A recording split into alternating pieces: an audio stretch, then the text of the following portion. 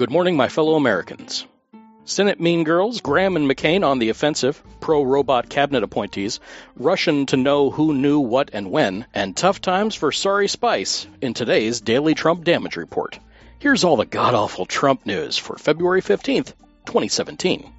Tear off the surface of our republic and discover that it is the strength of three women who protect it at the core. They are Justice, who is blind but wields a sword, Liberty, who is silent but holds a torch of freedom, and the old gray lady, holding a pen. Do not underestimate her pen. The old gray lady reports in an extensive piece late last night that the Trump campaign aides had repeated contacts with Russian intelligence agents. For those of you that don't know, the old gray lady is the New York Times. Representative Seth Moulton, Democrat out of Massachusetts, reminds us that conspiring with Russia is the very definition of treason, in case the hollow GOP suits in Congress had forgotten. The fierce, incomparable Senator Ms. Lindsey Graham tells us that any Trump ally working inappropriately with Russia needs to pay a price. The other half of the Senate Mean Girls troop, John McCain, tells us that Trader Flynn debacle demonstrates a complete dysfunction at the White House. Trump's mouthpiece of the moment, Spicy Boy, maintains that Trump was told weeks ago that Pence was being lied to about the Trader Flynn. This is either a lie or clear implication that Trump either does not care that his NSA advisor was colluding with Russians, or does not care that his NSA advisor was lying to his vice president. The Washington Post reports a record number of poor kids are able to eat breakfast at school, primarily due to a program called the Community Eligibility Provision. Congressional Republicans despise the program because it denies the 27 million kids who get to eat breakfast a lesson about how hunger builds character. The GOP is expected to gut this and other helpful programs later this year, and Trump is committed to sign anything placed in front of him without reading it. Trump has begun laying the groundwork for a massive nationwide voter intimidation program. The stated intent will be to weed out non-existent voter fraud.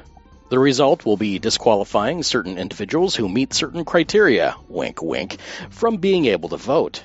The first round of this effort is set to be a major investigation into the problem of voter fraud. House Republicans have asserted that they will not be investigating the Trader Flynn and his conversations with Trump on the subject of Russia and lifting the sanctions placed on them after it was discovered they had meddled in our national elections. The excuse provided is that Trump is shielded from investigation due to executive privilege, which is really great news for President Bill Clinton in the year 1998. Dan Rather informs us that the scandal surrounding the Trader Flynn is bigger than Watergate. Watergate was about breaking and entering, and the secret recordings Nixon took while in office. Flynn and other members of the Trump administration may have colluded with Russian intelligence agents to influence the government of the United States on issues of national security. We agree with Mr. Rather. Holder of the last dying whispers of those fraudulent and false counselors condemned to eternity in the eighth circle of Dante's Inferno, current White House spokesperson Kellyanne Conway, gets into another verbal scuffle with Matt Lauer.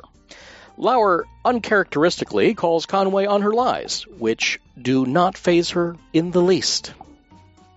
Trump's nomination for Labor Secretary, Andrew Puzder, has now withdrawn his name from consideration for Labor Secretary. Puzder is the current CEO of Carl's Jr. and Hardee's fast food restaurants, whose employees are paid so poorly they skip meals. He vehemently opposes increasing things like the minimum wage, providing health insurance to employees, providing overtime pay, or providing any form of worker protections. He is strongly in favor of replacing human workers with automation. A search is underway by Trump to now find someone worse for the role.